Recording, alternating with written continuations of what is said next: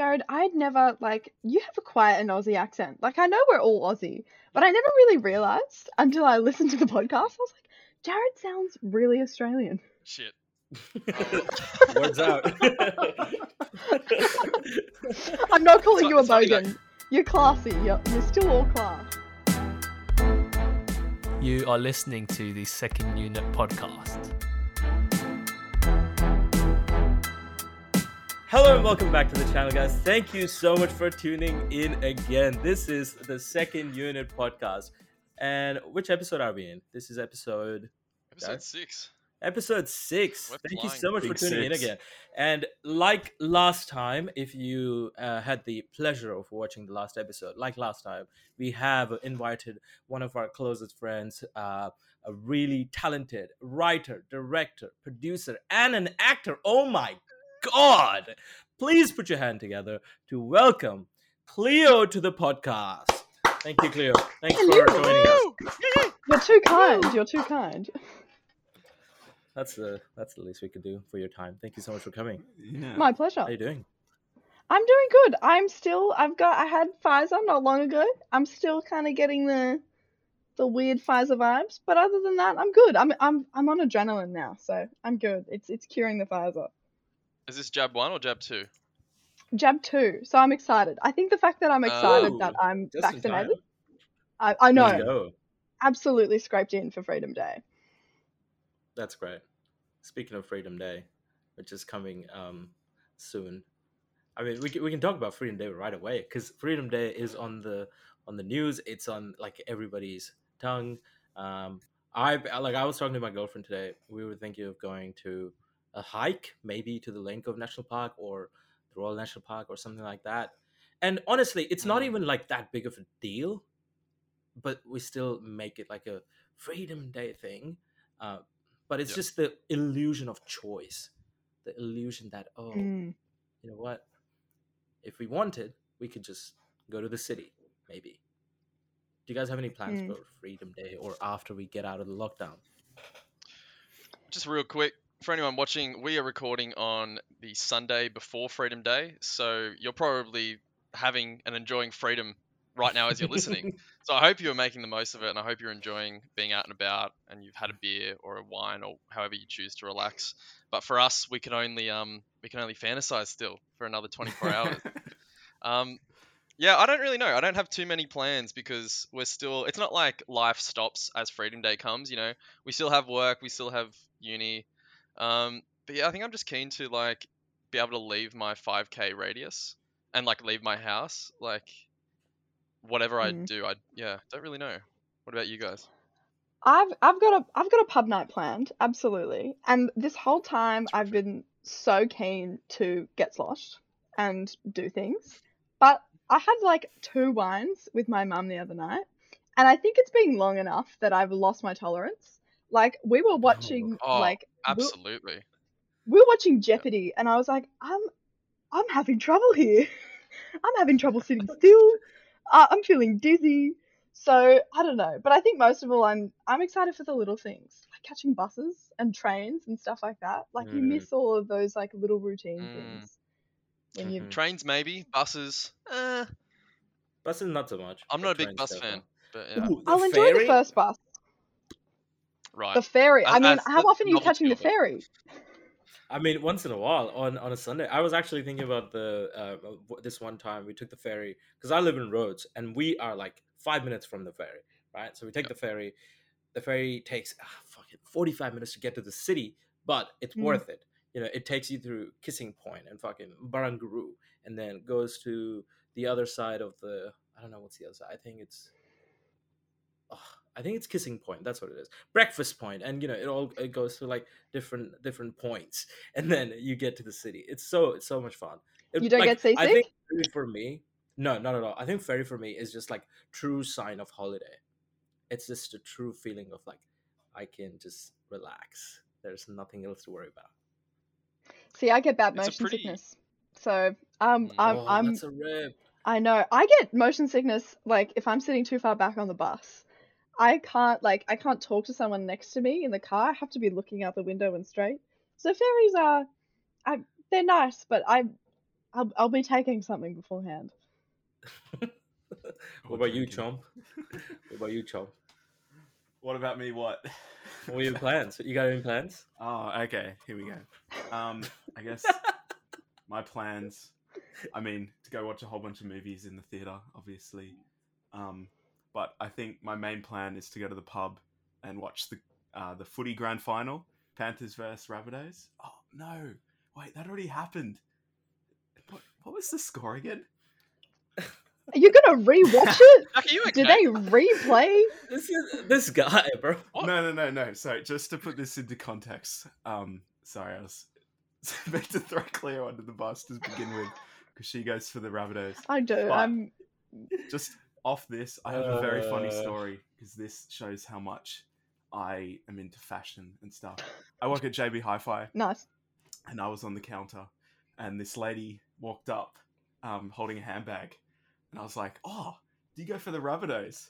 And she's like, what? And I'm like, you got a Rabbitohs bag? And then I think she's like, no, it's Gucci. I was like, oh.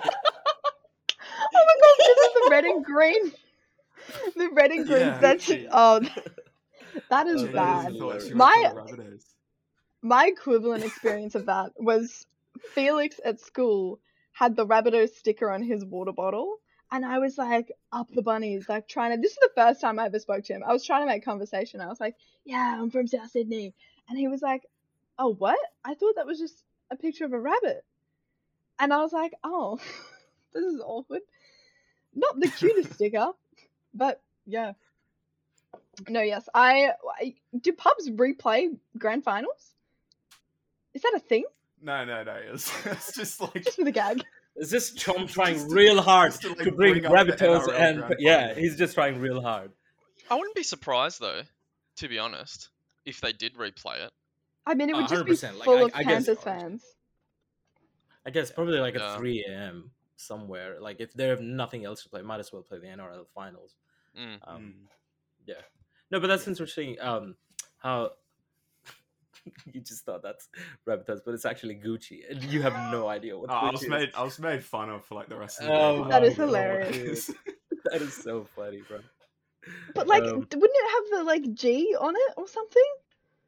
I Isn't think it I like just two like Gs I or saw the something? I don't know. strap, and it was like just red and blue, and I was like, that's. And I think it Red and was green. because I feel like the bunnies were like playing that night as well, so I was like, oh, So it was in your head Rabbitohs. the whole time. She was like, "I'll get my And bag then- out." Yeah. I'm gonna walk around with the Rabbitohs bag. Oh, that is hilarious. That is hilarious. That is funny. But now that we've got the quick warm up out of the way, unless you've got anything else to add, let's just get into the meat and potato that we have planned for this podcast, which was to talk about film and television and just in general our lives, because no one else will listen to. So why not? Let's just do it for the podcast. No, speaking of film and Cleo, you've been a producer, you've been a director and a writer. Talk us through about how'd you get into this and what do you do? Oh wow. I mean, I always thought I was going to be an actor, and I don't know. I think I loved it in high school. Like I thought that was like awesome, and obviously like in high school it's all like musical theater and stuff like that. But my parents are both actors, and they were sort of, I think particularly my dad, he Ooh. was like, because sort of when I would fantasize about being an actor, I would fantasize about being these particular characters and in these particular stories that I had come up with. And my dad was like, "You're not going to be doing that. You're going to be in toothpaste ads and Home and Away if you become an actor." And so I was like, "Oh well," like he was like, "Be Spike Lee. Put yourself in stuff. Doesn't matter if you're bad. You're the director." And I also really love writing. And I think that's, acting is a similar sort of skill to writing. You're imagining things. So yeah, kind of off of that, I got into, I assistant directed the school musical in year 11. And I guess, yeah, from there Ooh, huge. I got into directing and writing and stuff. But yeah. I'd imagine that must have been a big production to assistant direct. Yeah, it was The Secret Garden. Believe it or not, they have turned that into a musical. And I was obsessed with the book as a kid. So it was fun. And I went to one of those schools that like to pretend that like the musicals were like Broadway, like we had playbills and everything. So yeah, it was good little playing pretend. This is the next shit, all right? Come on now, let's put our hearts into it. No. I remember when I was back in India, um, you know, the final and the end of the year annual function used to be a big thing. You know, we would come up with new stories and new stuff to entertain these parents and the audience, whoever was there. Yeah, it's so much fun. It's really fun industry to be a part of. It's especially great when you Yeah. have like one of those drama teachers that takes themselves she would like tell us like we had 3 nights of standing ovation, and we would pretend like that was such like we'd won a Tony Award, but it's like 3 nights of standing ovations from all our parents, cousins, and friends. Like obviously they're gonna stand up when Timmy sings. But yeah, it was always fun. It definitely was like big fish in a small pond kind of vibes. But yeah, definitely that True, sort of true. romance, and like even if it's your parents, that feeling of like performing, I think that's what got me into all of this. Huge. So did you just come to after straight out of high school? Yeah, So I you came had like straight out of high school. amazing. I submitted a story that I had prepared for an exam. um so yeah, I very much had to come from sort of like writing English exams to like writing scripts and screenplays, which I hadn't really done before. Um, and yeah, it was intimidating at first because a lot of people like have a lot more experience in film at afters, and I think there are people that are already working in the industry, so that was intimidating. Mm. But yeah, it's definitely I kind of enjoy being one of the younger ones in the year. Fast forward to Girl Dog, which is a production you did last semester, where Jack was sitting on it, and I was assisting Jack. Talk us through about that. What was that about? Yeah, so basically, in my year out of high school, came out of the perfect little bubble of an all-girls school where everything's nice and soft and sweet. We used to call each other bitches all the time. We always, like, it would be a fun thing, it would be a jokey thing, but also it was your first port of call if you were in a fight with someone. I realized I was doing the same thing, and Mm. when I heard it from the guy, this is a different ring to it. And when I would try to explain it, they'd be like, but you would say it all the time. And I was kind of going, yeah, they're sort of like me. They don't mean to say it with maliciousness. They don't mean to kind of push this sort of toxic culture. It's just so ingrained in all our language. So I stopped saying it, went on a bitch fast, and it Mm. started to kind of bring on this whole new meaning for me. And I kind of realized that whenever I was annoyed with a guy, I would be like, I'm annoyed with him because of XYZ, but he's still a nice guy. Whenever I was annoyed with a girl and talking to someone about it, it was so much easier to just say she's a bitch. Whereas when I started making an effort to take it out of my vocabulary, I was like, wow, I've been using that word a lot, and I've been dismissing people just with that word. So that's sort of what spawned Girl Dog. It's a documentary about the word bitch based off responses that I got from people in like my school community and different members of the crews, like family and school community, about what the word meant to them and how they use it. And Right. basically, trying to get people to rethink their language. Yeah. No, I think the cool aspect of that is just to think objectively rather than just putting this label on someone. I think I'm a big advocate of that as well. Like no matter where you are, I guess even in COVID, it's been such a big whirlwind of an event for everyone. And so just to put people who are going out there to protest anti-mask rallies and like whatnot, it's easy to just say, oh, these are dumbass people, like they don't understand anything. But then if you try to actually like break it down, look at it objectively, the place that they come from, their income sources are completely um, you know um, like canceled. So I'm not supporting them, but it's like it's always important, no matter which side of the argument you're on, to look at things objectively. I'm a big advocate of that. No, And agreed. nuance, like and I think that's what labels do, is it changes the way that you think. Like you shove someone under that label. And it's so interesting, like reading the responses that we got from the survey when we asked people what the word meant to them and how they use it. It meant, like, we got such a plethora of different definitions, like people saying, oh, it's a nasty person, it's a bossy person, oh, it's someone who's scared of something. Like it one word, so many definitions. But even then, people seem to have this sort of attitude, I guess, that like if someone called someone a bitch to them, they knew exactly what they meant. Oh yeah, I've got her sorted now. She's a bitch. I understand. So yeah, it's interesting how much complexity you deny people by just sort of like shoving them in that category. It's also an interesting thing. Like I think that's the thing as well. I think a lot of people sort of like, oh, this is a feminist thing. I think I also found it genuinely interesting to read about how we use language and how language like changes the way we see things and influences the way we think. So yeah, it's a really interesting topic, even if you take aside the sort of gender discrimination side of it. Totally. Jared, have you had any opportunity working with Cleo ever in a class? Because No, I know I we've don't. worked together. Yeah, no, I don't think, Cleo, you and I have had a class. Well, not that I can recall. I don't think we have. Um, Jack and I, however, it's hard to Mm. find a class I haven't had with Jack. No, we're in like We're everything. like buddies. Yeah. That is so actually, I think we interesting. did. Maybe we had one class. Now I'm thinking about it, like a seminar We had or screen something. business together.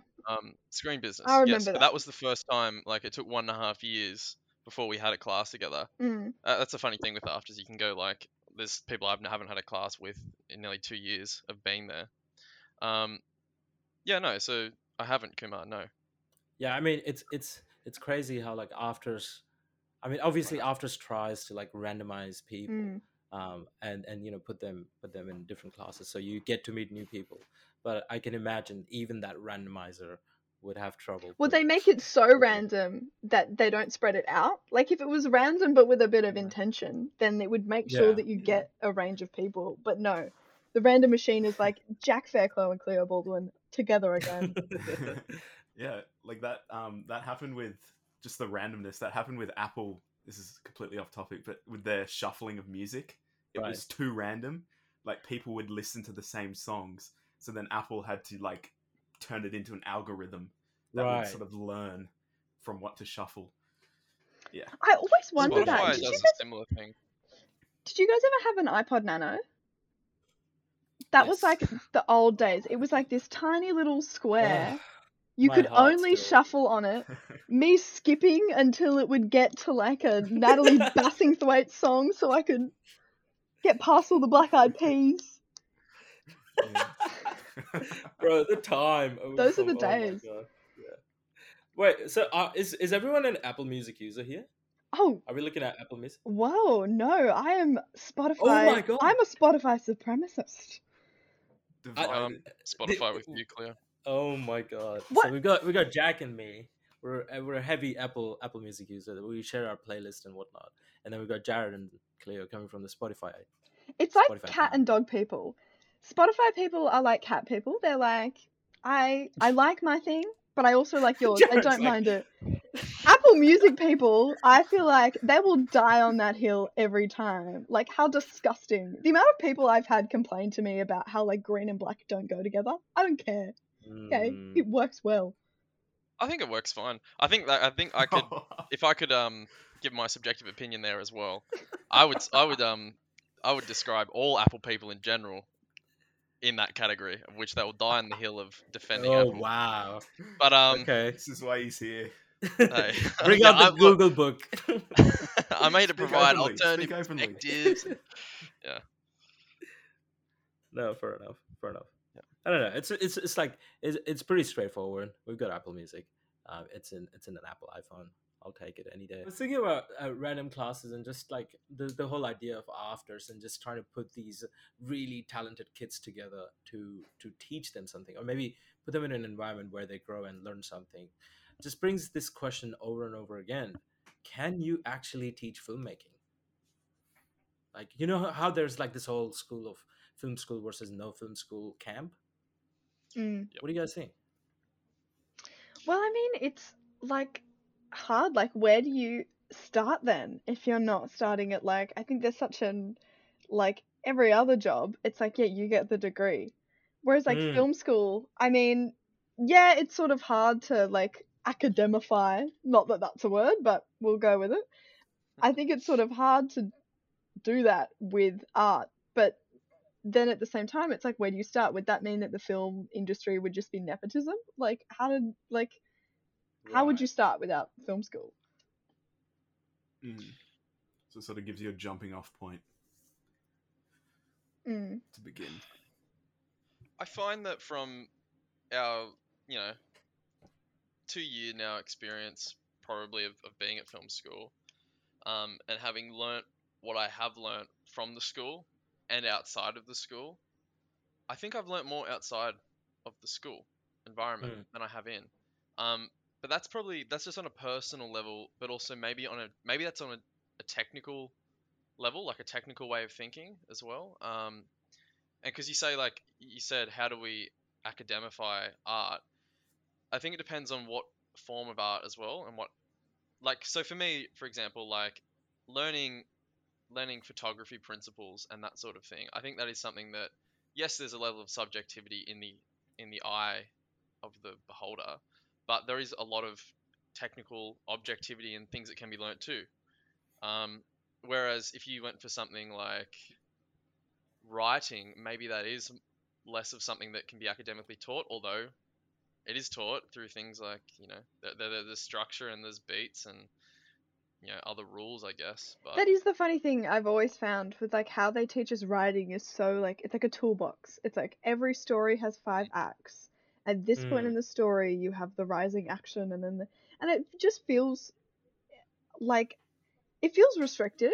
It feels like, yeah, if you have to write something for an assignment, follow that structure, tick those boxes.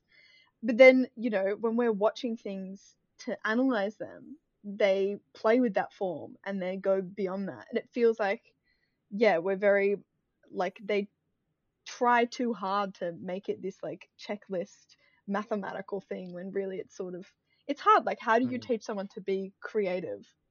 Mm. But I also think like camera and sound, whole like you learn through doing with those things. You learn through like repeating the The process. experience is the best teacher. Yes. Yeah, absolutely. Mm. And the more time you spend in a classroom and not, especially when you're not under pressure, you're not like, oh, I have to do this to make this film, or I have to do this to like, succeed at this job. It takes away that like repetition thing. Mm. So yeah. I just want to come back to what Jared was saying, how he's probably learned a bit more technical stuff outside of school.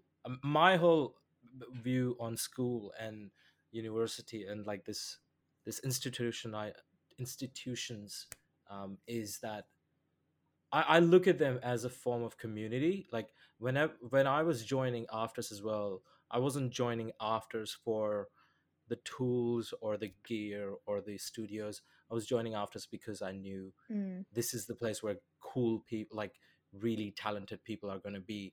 So I want to be at the same place with them. I wanted to join for the people, not for the other things. But having said that, it's like a tight, it's such a struggle to justify paying this amount of fee Mm.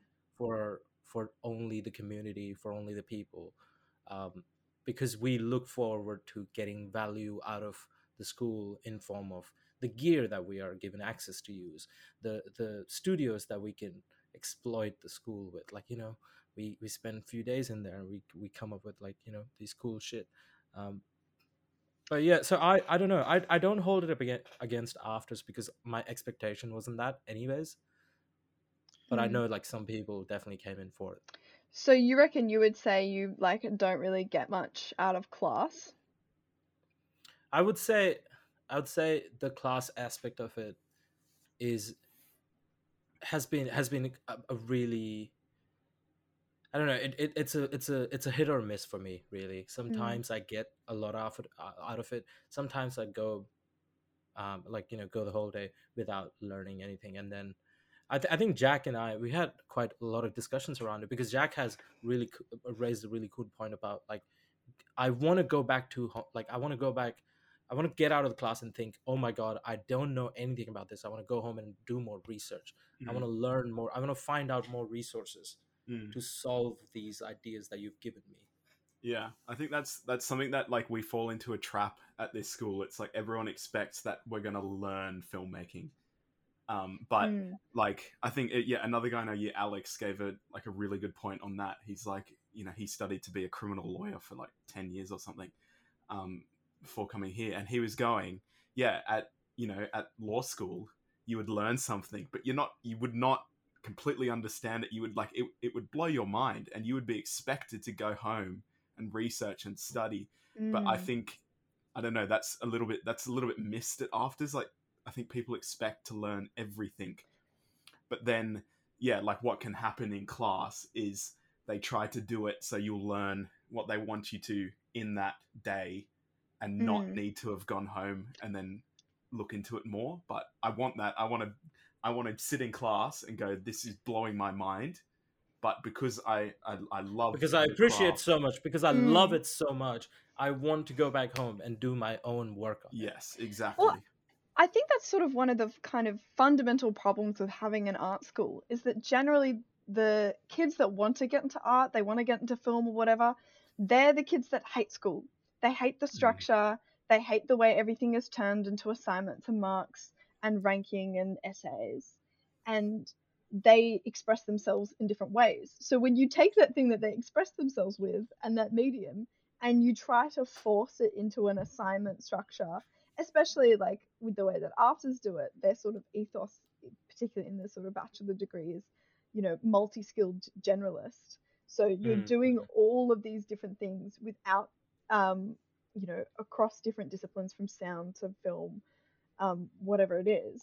And it feels like high school again, because it's being split into these separate subjects. You have assignments, you have due dates, you have to write reflections. It takes away that expression out of it. And I agree, Jack, it takes away the, when you feel like you're learning something in that really sort of like classroom, doing it because you have to meet the deadline style, it takes away that, I want to go home and experiment and I want to push myself. It takes away a lot of the, I think, freedom from it.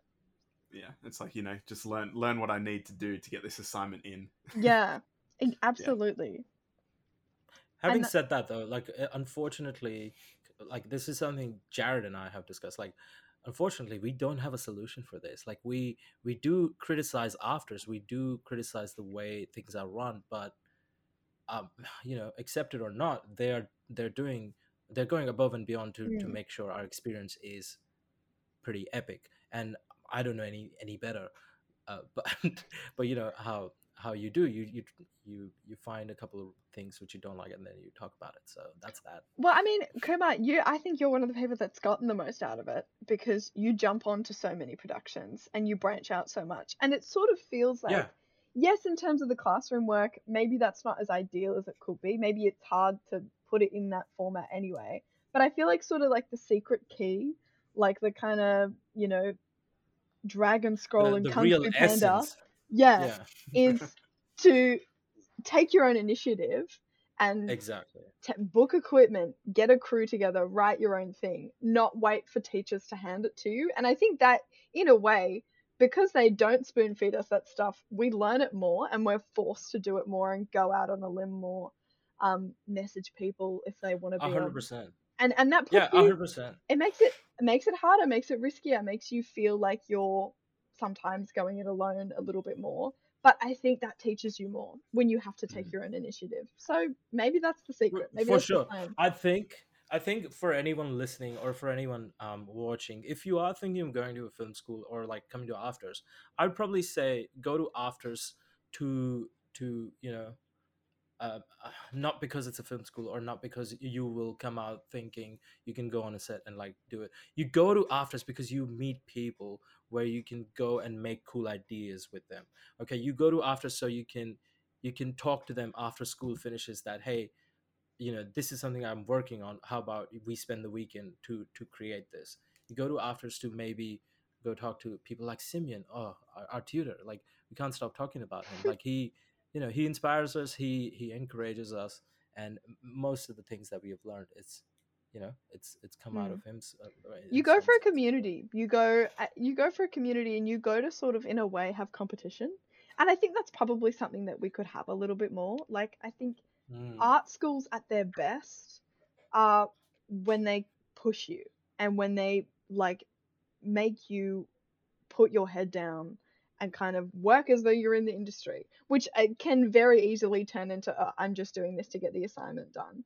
But I think like the sort of philosophy of somewhere like NIDA, they're like very much phoenix rise from the ashes, and that can be taken too far. And I think AFTRS is really good at including people and helping people along. But I think there are times where you want more of a competitive environment. And I think that's when film school works best, is when you feel like if I don't do well, there's someone else to take my spot. And if I don't do well, like everything's at stake. But like kind of pushing yourself, which I think that's when art school works, when you have community and when you have competition. I think the things that work for AFTRS, in my opinion, are the productions that we do. We need to do more of them. We need to encourage people to make something every week. I don't know, right? Like after the class, push people to come up with ideas, make like these 48-hour film challenges or stuff like that, where you are being pushed to the brink of it, where you become where you come close to the other creatives because you've gone through the same stuff. By the time you finish by the time you finish film school, you are so tight because you've done things together. Like was that something that it was like in the Team Deacons podcast, I think, like Roger Deakins was saying the film school that he went to, he might have ended up making like 23 short films in the 2 years or whatever he was there, because they were just constantly making things. And that's I wish we got more of that, like Kumar says, because like the way the school works is we learn stuff for a whole term, and then we have our end of year production, which brings everything in that we've learned. But I'd love to do one every week, like just it doesn't have to be a short film. Doesn't have to be the next Oscar winning short film. Just get a camera, go out there, get some sound gear, and just it doesn't have to be feature length. Like you can make make the best 30 seconds you can, because I think like they have that attitude of like, oh, we don't do that because we want you to work really hard, and it's better to make one thing that's really quality as opposed to 3 things that are okay. But like when you're given a semester to work on something, like I don't know about you, Jack, but I thought with Girl Dog, like I did most of the work in the last 3 months of that 5 days. pretty much the last 5 days. And you know why? It's because you're like, I've got to do it now. Like this, I have the pressure. And I think that's, pressure makes diamonds. I think when you mull over something too much, you also do run the risk of like overworking it, or worse, like losing motivation. Yeah. Totally. Totally. Jared, where do you stand? You've been awfully quiet in this whole conversation. Where do you stand in this argument? Hasn't had his coffee. I had it too early, so I think I'm on the down. No, I was just listening and hearing your thoughts. But on film school versus no film school, AFTRS aside, I guess, like, maybe not AFTRS aside, maybe with that in mind, I think we spoke earlier about a lot of it is self-motivation, and there was a word that was used that was really good. Starts with I, maybe. Your own, but doing it yourself, having your own motivation, your own whatever, to go and do your own initiative, and then do your initiative. Bingo. Yes. Yeah, that was the one. Having your own initiative to go and do these things, and after being a community and meeting people, and that's the best thing you can get out of it.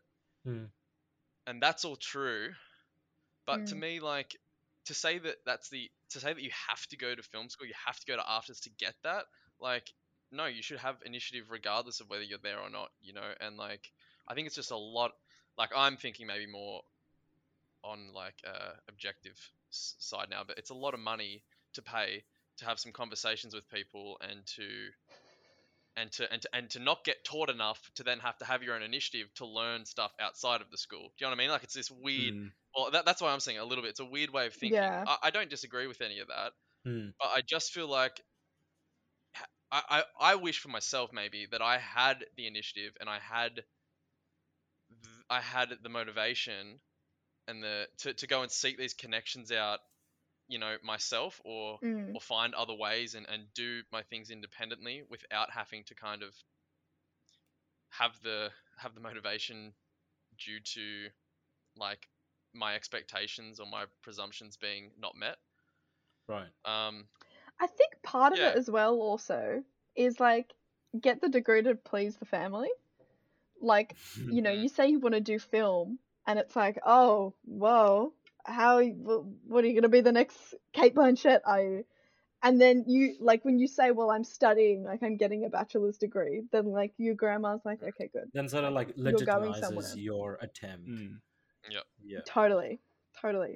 What about Yeah. my question to you guys? Because you three have always seemed to me really confident camera people. Maybe that's just a facade. If so, you're doing it very well. But do you guys ever get that, like, film school imposter syndrome? Like, I shouldn't be here. I'm not good kidding me? enough. I live Oh by my that. god. That Every mantra. day. Yeah. Jared, maybe move your mic a little bit closer. Yeah. Thanks. Yep. But every day, Cleo. Yeah. No, Jared, go for it. No, that's just yeah, I agree. I feel like that all the time, and because I think it's sort of something that we started to talk about before, particularly with afters, is that it's a selective process to be accepted, and there's limited numbers of applicants who can come through and enroll every year, like maybe 100, right, or 80 or something. And so you feel, and it's talked about being a very special privilege to have, to be Mm. accepted into the school, and you wear it as a badge of honor, and everyone says it's your golden ticket or it's your Hogwarts letter, as Robbie Miles will famously God. say. Hogwarts with fluorescent lighting. There it is. Yes. But I've lost my train of thought a little bit. Yeah, I don't know if I feel that. I don't know if I feel like I've earned that, or that I am at Hogwarts, or that I've earned that, because yeah, I feel like it's a rite of passage, I guess, that we're still on. And so yeah, I definitely feel like an imposter there. And then you also look at, you know, the fabulous cohort that you have, and your tutors and people in other years. And as you say, Cleo, the people who have, you know, more experience than you. And it's Mhm. I think it's pretty natural to, like, you know, even though it can be destructive, it's fairly natural to compare yourself to other people.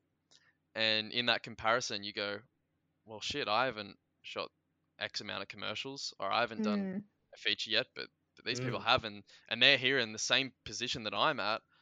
Why am I here? Yeah, Um, what have I done to be here? Yeah. Yeah. So Where do maybe I that's a stand little bit in of the the feeling state yeah, there. the Yeah. plethora of work that these people have done? Mm. Oh. Mhm. No, but this is Jack. Tell us about the fact that you think that you're not a cinematographer. Tell us Oh, about that. yeah. So That's bull. no, but like it's exactly when you said that question, I started thinking about this. So like Kumar and I think Jared's gonna get around to it. It's Let me pull the just book it's a out. very expensive book, but it's a book all on cinematography, and it's like it goes there. It is by like Blaine Brown. Blaine Brown. It's probably mirrored for you guys, but it says cinematography theory and practice for cinematographers and directors. Mm. 3rd edition, Blaine Brown. Yeah, and it's like the more I read it, the more I go, wow, I have absolutely no idea what I'm It's doing. like full of pictures. Well, and- it's not doing a very good job of teaching you. No, like no, in like a good way. It's like, you Yeah, know, right. a cinematographer needs to think about this, Mm. this, and I'm like, wow, I've never thought about any of that. Mm. But but like in a good way of not, you know, like once again, can you really teach cinematography? Mm. But it sort of breaks down what happens in the pipeline. But yeah, like exactly what Jared is saying. You know, yeah, you have other people who have done stuff outside, or, you know, they're much older than you, already working, sort of.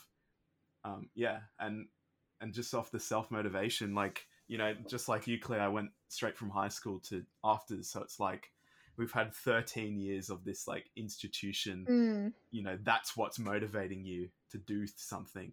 So what's that going to feel like when we leave, when it's just us and, you know, a Yeah, oh bachelor my God. degree? So that's the challenge. Well, you hide it very well, because my experience working with you, Jack, is like you're very reliable. Like the amount of times on Girl Dog, I was like, make it red and like scary, and you would just know what to do. And I think you need people like that, because yeah, no, I definitely think you're pulling off that not having imposter syndrome very well, because I wouldn't know. You seem Fake perfect it till for you the make job. it. Yeah, I was gonna say. exactly. Totally. I was gonna say, Jared. Like I guess in this industry, you ought to have that attitude in you in order to actually move forward. Because bro, you get to a master's film set and they've got a crane going on and they've got these amazing $10,000 lights that I've never seen, That's and so they ask you, intimidating. yeah, and they ask you, can you pull focus on my RE camera, and I have to go, yeah, sure, I'll do it. You just have to fake it. You just have to say, yeah, sure, I'll it's fine. I've done it Oh, before on an FS5. I can do it on this RE camera as well. I can hardly Okay, focus my I have a eyes. I have question. astigmatism.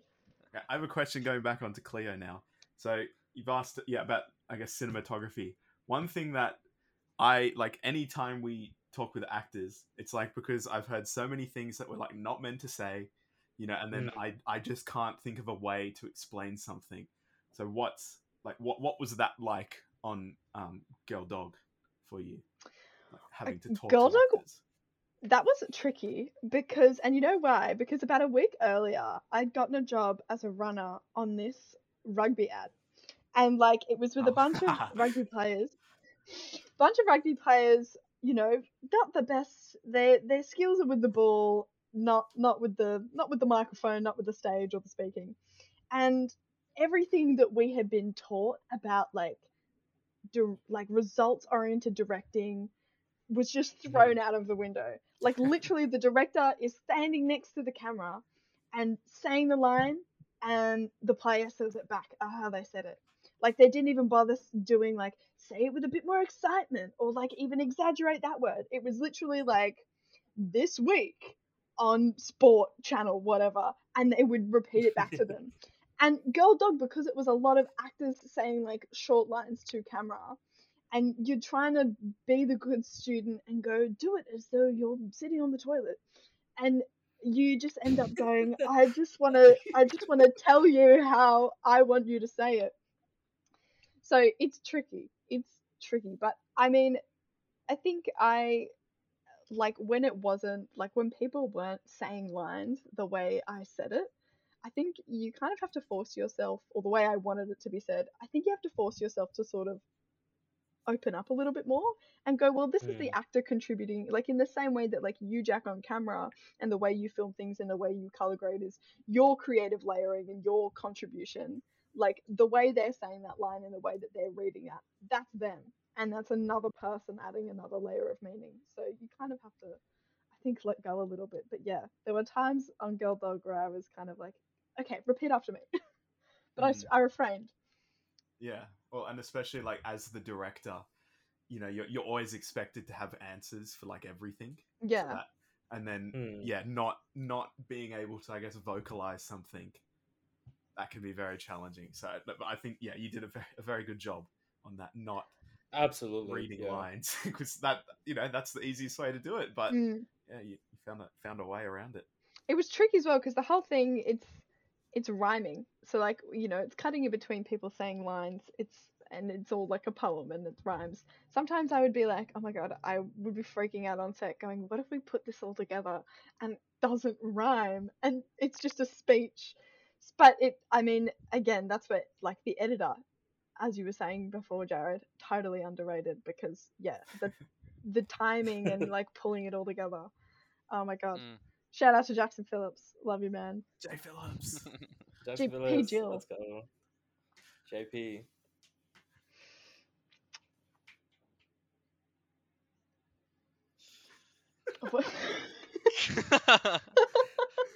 I was just listening to you guys talking. It was fun. It was fun How to. do you fun to continue listen. from after mentioning Jackson without Jackson I know, Phillips. Jackson Phillips, mic drop, that's all. Mic drop. I've been I've speaking to had him a bunch about Cole. Yeah, how's Oh that going? yeah. That's good. So I guess for people who don't know, that's just I guess our next project, which we are all working on. Funnily enough, I think Cleo's producing, and then Jared and Kumar as gaffers / like ACs, and I'll be shooting that. Yeah, we've just been talking about it, trying to get excited, stay excited. I'm really excited for this one because it's going to be a good crew, and I guess sort of coming away from what we've been doing this year, which was like documentary then episodic. It's sort of going back to the short film, narrative drama. Yeah, I'm with producing when it's not at afters, because like when you're a producer on like a school project, it's like, here are the documents you need to prepare. You need to get people to sign this, and you need to prepare this. This is like a side thing, you know. And sometimes I feel this is where I really get imposter syndrome. Is I'm like, if someone that didn't do film asked me what a producer is, I'm not sure what I would say. Mm. Like, I find that producer as a role is one of the hardest roles to define. mm, Even I think the school struggled to define it, like yeah, across totally. the 2 years. Like, yeah, it's tough. Because you're going, do I help them creatively, or am I just taking care of making sure everyone's safe and getting everyone to sign the agreements and then organizing the coffee? Like, or am I like the script editor? It's a tricky thing. Mm. But sure. yeah, I'm definitely keen for it. It's the best part about it not being connected to school is you can shoot for as long as you want, and you don't have to do that like, oh my god, we got 10 minutes, and like, oh my god, someone's coming to like watch us talk to each other. That's the weirdest part of film assessments, is having a teacher sit and judge like how, and you're going, oh my god, this is gonna be the moment. This is gonna be the moment I forget everything. Rough timing with the shoot as long as you want with that new, what is that thing that's happening in America with the striking? About people shooting over lunch breaks, 16-hour days. Yeah. We can shoot for as long as we want. That's the producer's mentality right there. Make it work for your money. And the problem with producing, like, you know, going clear, you're the producer, is on a normal movie there's like 16 producers, so it's like there's so many little jobs, so much work to do. Yeah, it's a big role. This morning though, and mind you, okay, I agree with Jared, it's a difficult and an important role, but sometimes in the industry the people they credit as producers, you're like, or associate producers or co-producers. My brother and I, for the shits and gigs, watch the D'Amelio show, the first episode this morning. Come end credits, they have the list of executive producers, and it's the entire D'Amelio family, Charlie and Dixie included. And you're going, I feel like it's if you throw money at it, you're a producer. Like, so oh, true. EP definitely. I reckon. Yeah. Like, that's the minimum you have to do. Yeah. Like, or not You the minimum. cared. Wait, is that the right thing? Yeah. Right, but funny enough, you know how Michael, I don't know if any of you were in the class, but Michael Phillips last year in Image, he gave us a really pro tip in, like, you know, a pro film trip. Yes. he said in Hollywood or Bollywood or like any film industry, if people come up to you, they ask for your help, and you know, they ask for you to do some work for them, and then they put too much importance in you, and then they tell you, you know what, you've done so much work for me, I'll give you the associate producer role, you're going to be one of the producers. And he said, as soon as you hear associate producer, just look the other way and start running as quick as you can. He said the associate producer role is the most bullshit role in the industry. That's when they ask you to do anything, because they can ask you to do as much as work as they want, and just, you know. Or you're like Johnny Depp, and they're like, we'll give Johnny Depp a producer credit, even though he was the actor in the thing. It's I think that's probably because of the money. It's like a gift. Yeah. It's like, I think I just want to go back to the thing that you said, Cleo, doing productions outside of afters. Because we did one as well. Jared, Jack, and me, we made a short film, and for that we had a fairly small crew, and I was doing most of the stuff, just like doing producing and like ADing and like all the logistical roles. It got quite taxing personally while directing and talking to the actors as well. So that's when I really had so much appreciation for the AD on set, just to not worry about safety, just to not worry about where people are at a particular time. If there's a fire alarm, I'm not the one who's going to be worried about, because I'm caring for the actors. If I'm the director, or if I'm the cine, I can look after the camera crew. I'm looking at the camera. Take the camera and run.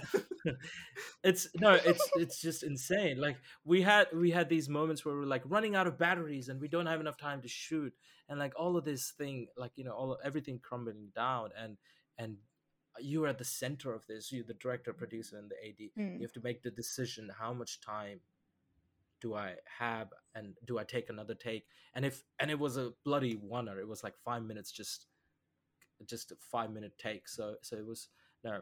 I think productions outside of Afters give us insights and way more experience than what. Totally. What But Afters is trying to you know do. what I always find with being an AD? Your feet hurt at the end of the day. It's stressful. I hate using Excel. But there is something sort of comforting in a way that's like, maybe this sounds mean, but when you're like on set and you're like, I don't have any creative responsibilities. Like that take was bad, but that's not my job. I'll just let it be. And when it's call time, when it's wrap up, you're like, cool, I don't have to edit anything. I don't have to care about. I just watch it in a couple weeks when it's finished, and I'll be happy camper no matter what. And I will know that I looked after everyone, not stepping on cords and wearing masks, and it was a good and happy day. And now COVID, yeah, definitely. I know, yeah. No one died. My job is done. Quite Well, literally, yeah. On that note, that everyone's still alive and we still have the opportunity to go and do the next production. Jared, would you be kind enough to wrap this up for us if you are still alive? Absolutely. Somehow, I'm still here. Thanks so much for watching, everyone, and thank you, Cleo, for joining us this week. It was really good to have you. I think we all enjoyed Good to kind be of here. talking about. Yeah, I think we really enjoyed the discussion on film school and no film school, because obviously we're all impacted by it, and most of our listeners are too. So yeah, thanks for taking the few hours out of your day to join us. And do you have any other thoughts or things you want to talk about before we go? Oh, I don't know. Enjoy freedom, everybody. Go hard and soak in every minute on the train. Appreciate trains again. That's the key takeaway you want to give? Appreciate trains matter. Wear your best Trains- shirt. Oh, Hashtag there we go. matter. Miss your stop on purpose. Ride it longer. Yeah, Yep. relatable. Epic. Beautiful. Well, this has been episode 6 of the Second Unit podcast. Thank you all for listening, and we will see you next week. Like, See you later. subscribe. Thank you. Bye. Thank you for listening.